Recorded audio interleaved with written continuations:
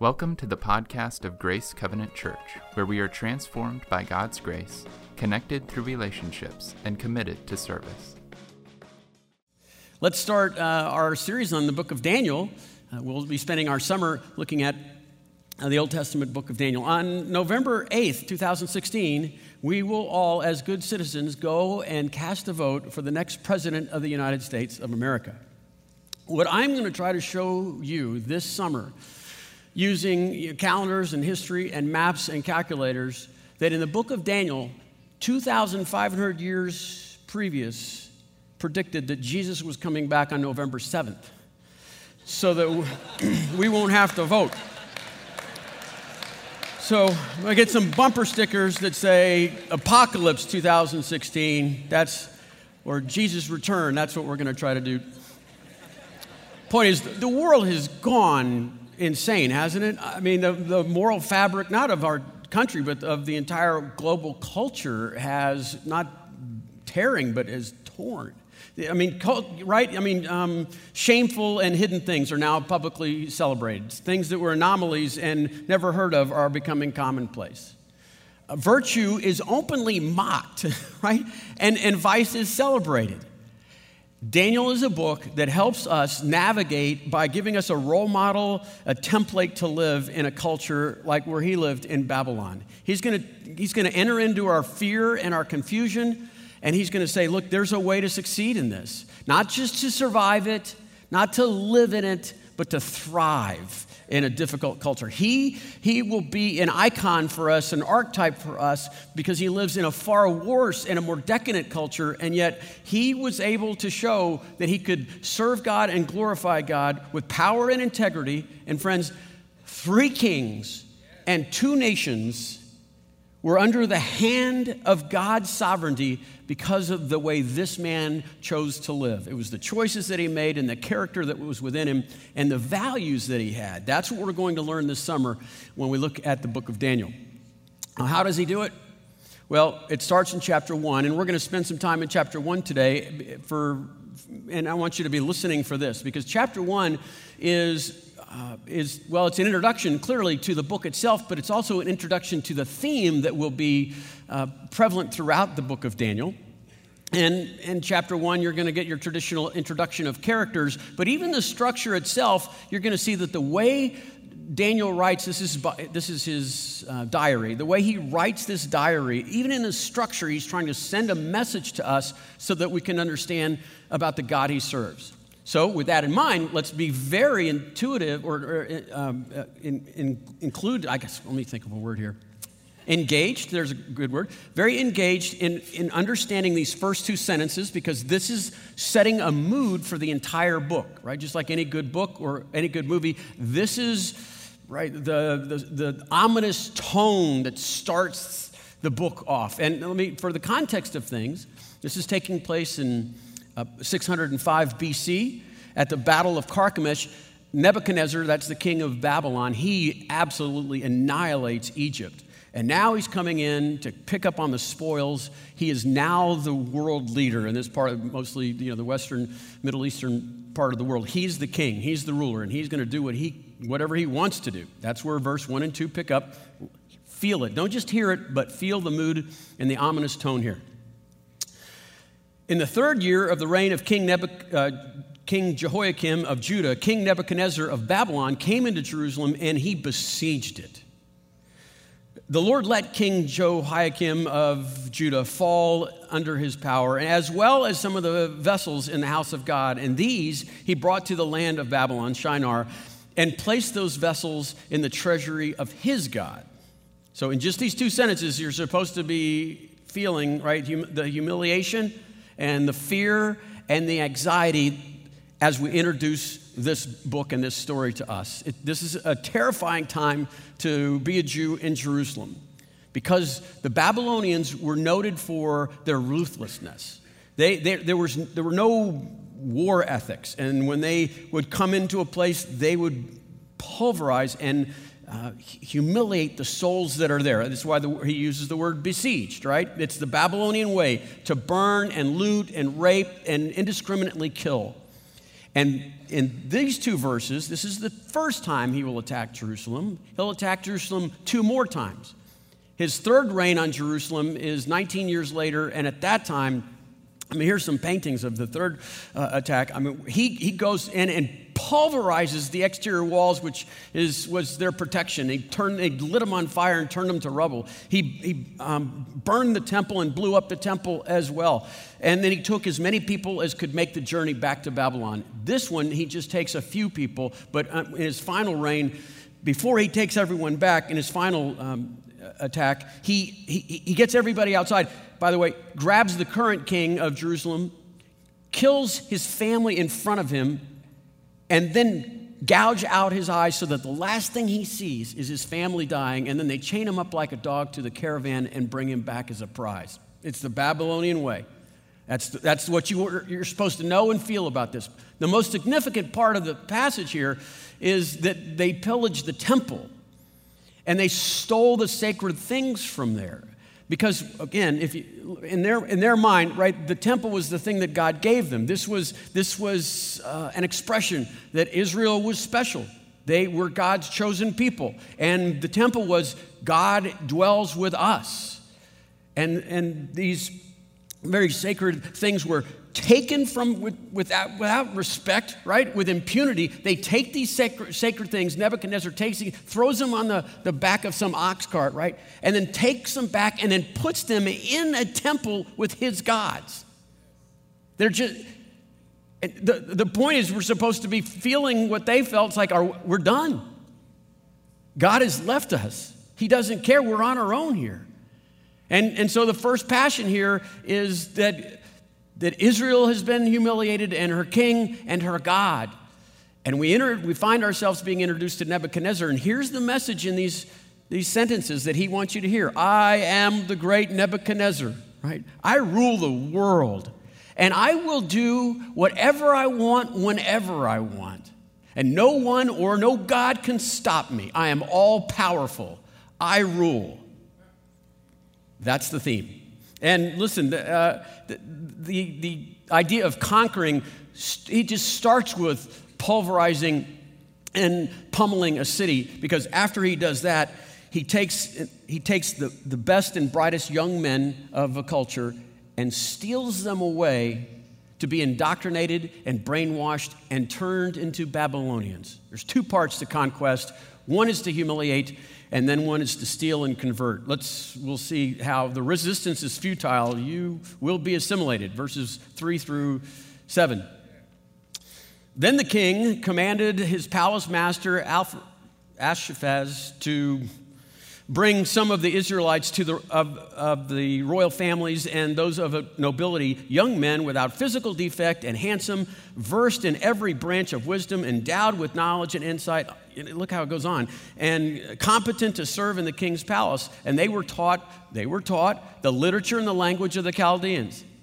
The king assigned them a daily portion of the royal rations of food and wine. They were educated for 3 years so that they, at the end of their time together, they could be stationed in the king's court. Now, among them, here's the introduction of players. These are Daniel and his band of brothers. Among them were Daniel, Hananiah, Mishnah, these are Jewish names, God-fearing Jewish names from the tribe of Judah, and placed them as the palace master gave them new names. Okay, these were names that were honoring the gods of Babylon. And so that's what they do. So the idea is this, right? The idea is this. They pillage the town. They burn it to the ground. They take the best and brightest young teenage 13, 15-year-old boys. Let's just pretend for maybe this happened. Throws a hood over them. They take them up and around the Fertile Crescent, and then they take them to Babylon, and they say, you know what? Your God is gone. Your city doesn't exist anymore. Your culture is over with. Everything behind you is behind you. And now, this is where you live. This is Babylon. And they must have been amazed at the city, the capital of Babylon. 11 miles of exterior walls. It's on the Euphrates River, beautiful place. There was a moat around the walls provided by the Euphrates. 11 miles, it's 6 car widths wide all the way around. Right? And then they had 8 gates. The northern gate was the Ishtar gate. The gates named after a goddess of passion that they went through, right? And it's several stories, 6 or 7 stories tall the towers were, and they were embedded with blue enamel rock, right? And then they had dragons and bulls alternating yellow and white and yellow and white. Mind-blowing. The palace, just the throne room in the palace, inside there were 5 courtyard areas, was 3 football fields long, end to end. Amazing. And then, listen, that's not all, right? The famous Hanging Gardens of Babylon, right? The 7 wonders of the ancient world, they might exist. They probably exist in light of how much they were talked about. An engineering marvel. It's a towering man-made mountain, right, of trees and foliage. And it wasn't just for aesthetics. It wasn't just beautiful. It was also functional. It was an indoor air conditioning system, again, in the desert in the Middle East, and it would make life pleasant for you. And so, okay, well, all that's for a purpose. What I'm trying to show you is, where's your God now? Okay, he forgot you. Look at, this is the way the winners live, right? He's banging his chest, he's talking trash. Your past is behind you, this is where you live now. Resistance is futile, you will be assimilated. And he sends them into an education system. It says 3 years long. It would be comparable to like one of our military academies, where when you get out of there, you're going to wrap yourself in the Babylonian flag.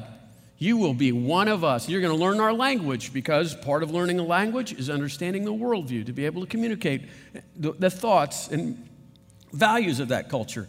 They're going to change their names. You know why they change their names? Because they can. I'll call you what I want to call you.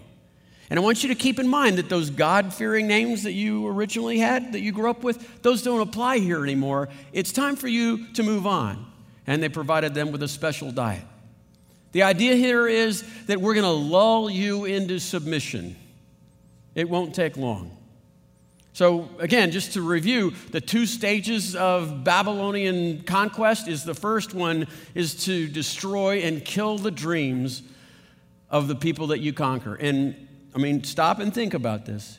These were the best and brightest that Israel had. They were royal and noble. So Daniel and his 3 friends, his band of brothers, when they were in Jerusalem, you know they had big plans. They had big dreams because, again, they were ahead of their class. They were beautiful people. They were chosen of the chosen. And then one day, a godless king comes and thrashes the city. And now they're common slaves. And they were probably castrated.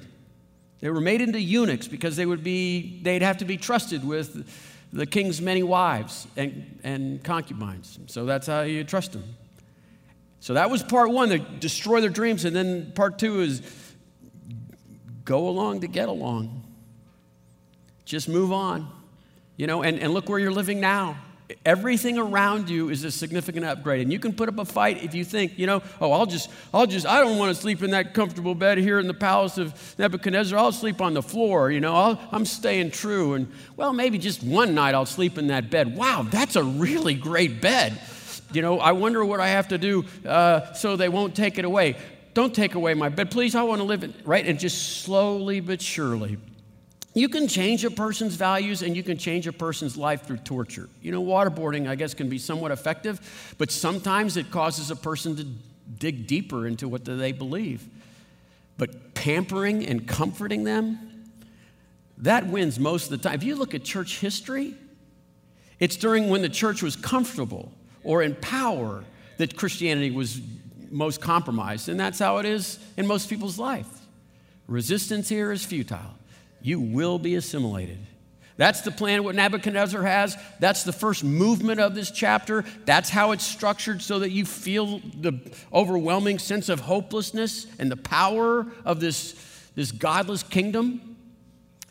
And then it kind of changes. The momentum changes and the direction of the story changes. Again, much like the book itself, when we look at 8 through 14, I want you to be looking for, what does Daniel have so that he is able to thrive in a Babylonian captivity? Right? What does he have? He has resolve. What does Daniel do, and then how does he do it? He has resolve. What does Daniel do, and then how does he do it? Let's read some passages together. And then Daniel resolved, some translations said resolved in his heart for power. And Daniel resolved in his heart that he would not defile himself with the royal rations of food and wine. And so he asked the palace master to allow him not to defile himself. Now, God allowed Daniel to receive favor and compassion in the palace master. So the palace master said to Daniel, look, I'm afraid of my Lord and King, okay? And this is no idle threat. He has appointed me your food and your drink, and if he should see you in poorer condition than other young men of your own age, then you would endanger my head with the king. So Daniel says, okay, let's do something. Then Daniel asked the guard, whom was the palace master, to appoint Daniel, who was appointed over Daniel, Shadrach, Meshach, and Abednego. He says, let's just do this then. Please let your servant for 10 days, just do this for 10 days. Let us be given vegetables to eat and water to drink. And then you can compare our appearance with the appearance of the other young men who ate the royal rations, and then deal with your servant according to what you observed. So he agreed with this proposal, and they tested it for 10 days. Okay, let's explain, first of all, this idea of ceremonial purity. This is not a moral issue. This is a ceremonial purity issue. And even in this time in Israeli history, not a lot of people were committed to that. They would eat what they wanted, when they wanted, those sorts of things. Kosher food. And it's quite possible, actually probable, that the food for the king that they were going to get to eat, right? They're living in the jock dorm. They can eat all this extravagant food. But Daniel said, no. I think it's been offered to idols, maybe, possibly. Or it could have just been the unclean animals like pork. But whatever it was, they decided, they resolved, they chose that this would be the place where they stopped. Somewhere along the line between Jerusalem up and around the Fertile Crescent, when they got to Babylon, these 4 boys, they said there will be a time where we'll say, this far, no further. Okay, they chose something that said we will not give in completely to what they're going to be doing to us. And then when they pulled the hood off of them and they saw this giant, majestic city, they said, we need to resolve within our hearts that whatever it takes to be ceremonial and clean, we'll do that. They can call us what they want, right? They can educate us. We'll learn their foreign language. We'll dress up in their clothing, right? But we will not defile ourselves. And on that day that they resolved within their hearts, these boys became men.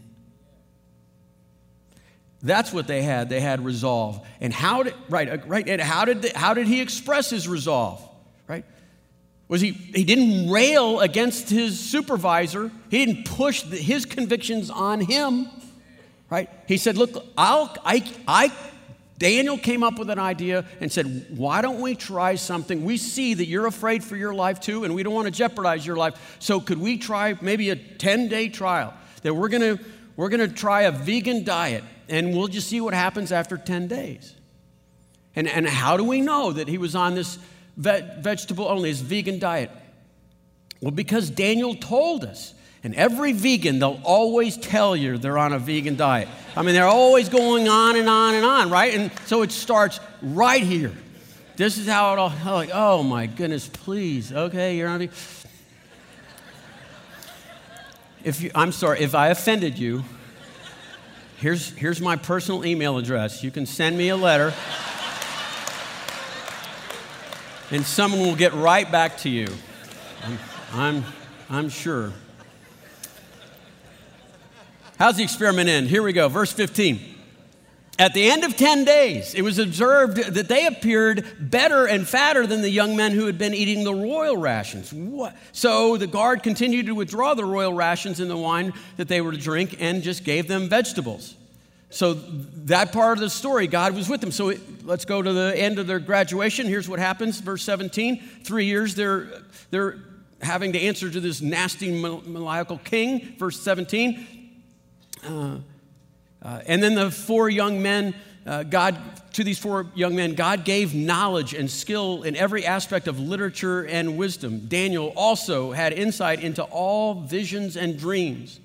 And at the end of their time that the king had set for them to be brought in, the palace master brought them into the very presence of Nebuchadnezzar, and the king spoke with them. And among them all, no one was found to be compared to Daniel and Shadrach, Meshach, and Abednego. Therefore, they were stationed in the king's court. Now, listen, they weren't just valedictorian and honor students. Look at verse 20. In every matter of wisdom and understanding concerning which the kings inquired of them, he found them 10 times better than all the magicians and enchanters in his whole kingdom. He was valedictorian, they were top of the class. They graduated and took over the advising. They're in charge of everything now. Right? And this is the introduction to the book, right? This is the introduction to the book. This is how to not to survive, not live. This is how to thrive. This is how to thrive in a Babylonian culture, in a culture gone crazy, insane. This is what we can learn from this chapter. Look how it ends here. And here's what you need. Here's the key to thriving in a crazy culture. It is not necessarily great faith. You're not going to see that in this chapter. You're not going to see it in the future of the book. It's not great faith. It's faith in a great God. That's what's happening here. I mean, just like Jesus said, all you need is faith the size of a mustard seed, right? The smallest seed in the Middle East. It's not the size of the faith. It's what you have faith in. It's who you have faith in. And that's what Daniel has. He has a little bit of faith in a huge God. It is easy for us, and we desire that God would be a God who flexes and is strong, and he takes down, right, pharaohs and Egypt with 10 plagues and crashing seas, right? Daniel has a God that's so strong that he can work and be sovereign and control by losing, by being humiliated, by being quiet, by being patient. The structure of this chapter is written in such a way that you can see that it starts off gloomy and dreadful and fearful, and then it ends with who's in charge. The point is, this is a book that shows how God works in all cultures at all times when things seem so terribly bad. In such a time as this. Daniel's God is this huge God that rules kings and narcissistic megalomaniacs that are out of control in subtle ways and guiding them. He has a God that can manage miracles, but also subtle things, right? The small things. And how do we know that? Because Daniel said it. This is a biography. He's like 80 years old, and he's looking back, and this is his diary, and look at the way he saw the dreadful things that were happening in the first 2 verses. He said, God allowed this. This was God's permissive will that he allowed. Look what it says. God allowed the defeat. Verse 2, and the Lord let King Jehoiakim of Judah fall to his power, as well as some of the vessels of the house of God. Look what's happening. Look what he's saying.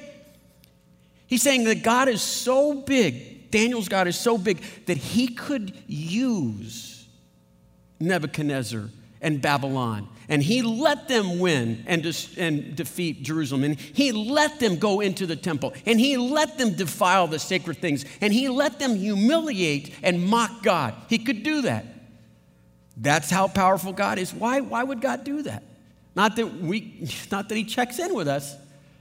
But the reason was that he had told Israel, and particularly Judah, the southern tribes, he told them that they had to repent, and they were running from God and committing arrogant sins, high-handed sins against God. And he said, I will spank you. And they turned a blind eye to him, a deaf ear to him.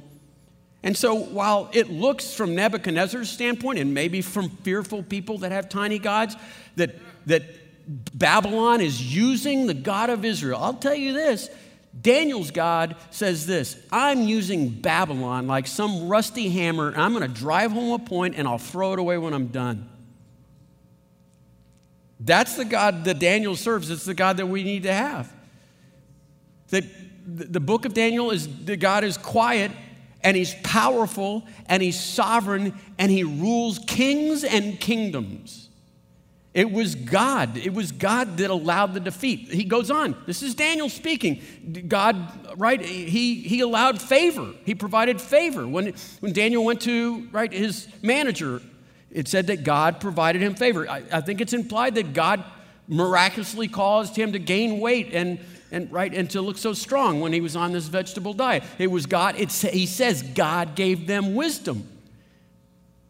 God gave them wisdom. But what kind of wisdom? 10 times more than anyone else in his class, and better than all of the old guys that have been doing it for years. Okay, listen, here's what I'm trying to show you, that even in the structure, in the storytelling model that's being used here, Daniel's trying to show us that as bad as it was, God is bigger. Remember verse 1? Remember how daunting and fearful when that introduction was? Remember the mood of that, dark tones of music? Oh no, we're helpless. Look at the last sentence. In contrast, he says this, and this is so subtle. I love the subtlety of it. I mean, you just get punched. And Daniel continued there until the first year of King Cyrus. Well, isn't that cute? That's a long way from how hard it started. But what he's saying there is, if you look at Daniel lived 70 years, and he would serve there until King Cyrus. Here's what he's saying: just like God, just like the book, quietly, not bragging, but he's saying, who has the last word? Daniel's the last one standing here. Who has the last word on this? Who won now? Daniel, God, quiet, polite man. He will serve, right?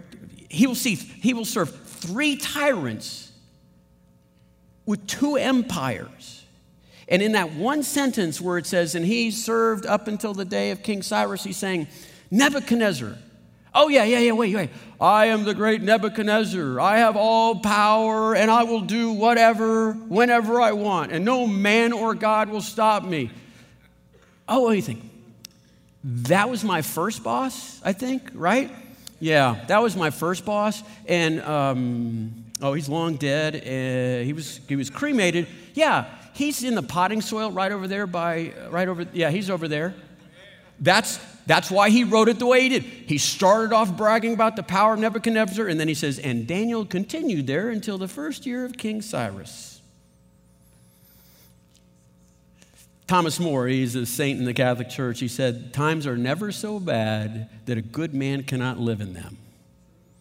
Daniel would say, times are never so bad that a good man cannot thrive in them.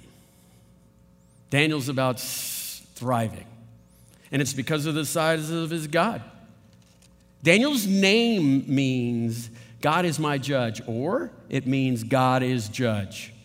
And maybe that's what was rattling around all the time. He's looking around circumstances and the environment that he's in, and he's saying, God's judge. The God that Daniel serves is a God over all things. Sovereign, sometimes with muscle, sometimes with humiliation. So the question that we have before us as we start our series on Daniel and how to thrive in a very difficult culture is, how big is your God? How great is your God? That's what is being asked, that is demanded some kind of answer from us. And it's because I don't think it's our faith that needs work. I think it's that needs amplification. It's the God that we serve. And I don't think we would come out and say the words that I think the culture is bigger than God. But if you look at our actions and our emotions, they would tell a different story. If you're worried, if you're compulsively frightened, if you're stressed out, here's why. Because the God in your imagination is smaller than the culture that's out there. If you find yourself being overly stressed out and tied in knots, it's because you have a shy, weak, pansy God. It's not about little faith. mustard seed. It's about the size of the God that you're putting that faith in. If you have a loved one, right? I mean, it could be a roommate. It could be your husband or your wife. It could be your child. And they are wringing and wrought out and sleepless. Here's how you can help them. Help them see the God of Daniel. Help them see the God who can work in the good and the bad. How God doesn't have to be loud and proud, and he can be quiet and subtle. He's still in charge. Sometimes, honestly, we worry, and we think worrying is the same as loving, right? I mean, we brag about how much we worry about people we love. Okay, worrying is sin. And that's to be confessed, not enjoyed. Because if you worry, it's because, and you're right, you're compulsively stressed out, it's because you have this little weak pansy God. And here's what you should do. You should box that little weak pansy God up, put him in an old shoebox, and bury him somewhere in your closet where he belongs. And find the God that Daniel serves. Your child might not need more faith. Your child might need a different God. Because it roars like a kitten, the Lion of Judah. You've defanged and declawed the great lion that Jesus is, and you wonder why you're so afraid. This is what Daniel teaches us, that he had great resolve. And here's what he resolved. He resolved that, here's Daniel speaking, I will do what I will do. I will do what I have to do. I will not compromise on areas that are clearly evil and wrong. And I'm willing to pay the price for that. And I will do what I will do. But I'll let God do whatever he wants to do any way he wants to do it. He doesn't have to check in with me. I don't have to understand it in my lifetime. I'll let God be God. And if God wants to rule the world by being humiliated by a crazy king, he will. It's a style that he uses. It won't be the first time that he's humiliated and comes back as a victor, because Daniel's name means God is judge. And Daniel knows what you and I know, but maybe we don't believe, that this Nebuchadnezzar something guy, the guy in the plant, that at the name of Jesus, everyone above earth, on earth, and beneath earth, at the name of Jesus, every knee will bow and every tongue will confess that Jesus Christ is Lord, to the glory of the Father. When God rules, he can rule by serving, by losing, by being humiliated, and he always wins. So, here's my offer to you. Let's do this together. Let's become a church where we individually and as a church dare to be a Daniel. And we won't be working on the size of our faith. We'll be working on the size of God. We'll be looking at these passages together for the next 6 weeks or the next 5 weeks now, and we'll be looking at how big, who is, what's this God like? And let's journey together and become people that thrive, not survive, not live, but thrive in a culture like Babylon right here where we live. Who's in? Lord Jesus, I lift up our church to you, this church, every soul here, that we would dare to be a Daniel, that we would choose. Here's what I pray, Lord, that you would send two things to us. One, this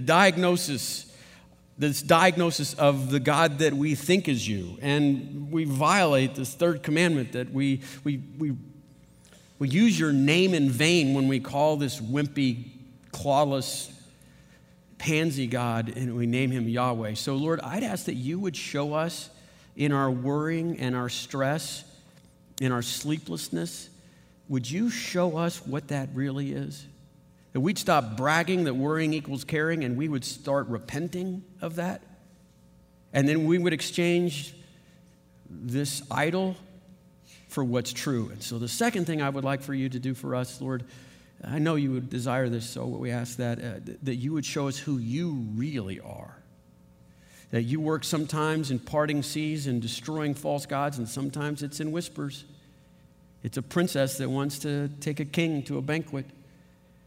It's a subtle voice. It's a quiet thing. It's a polite and humble employee. Lord, would you show us how you work in the big and in the small, in the grandiose and in whispers, and that we would learn how to have a little faith in a great, big, huge God. We pray this in Jesus' name. Amen. For more information about Grace, visit our website at grace360.org.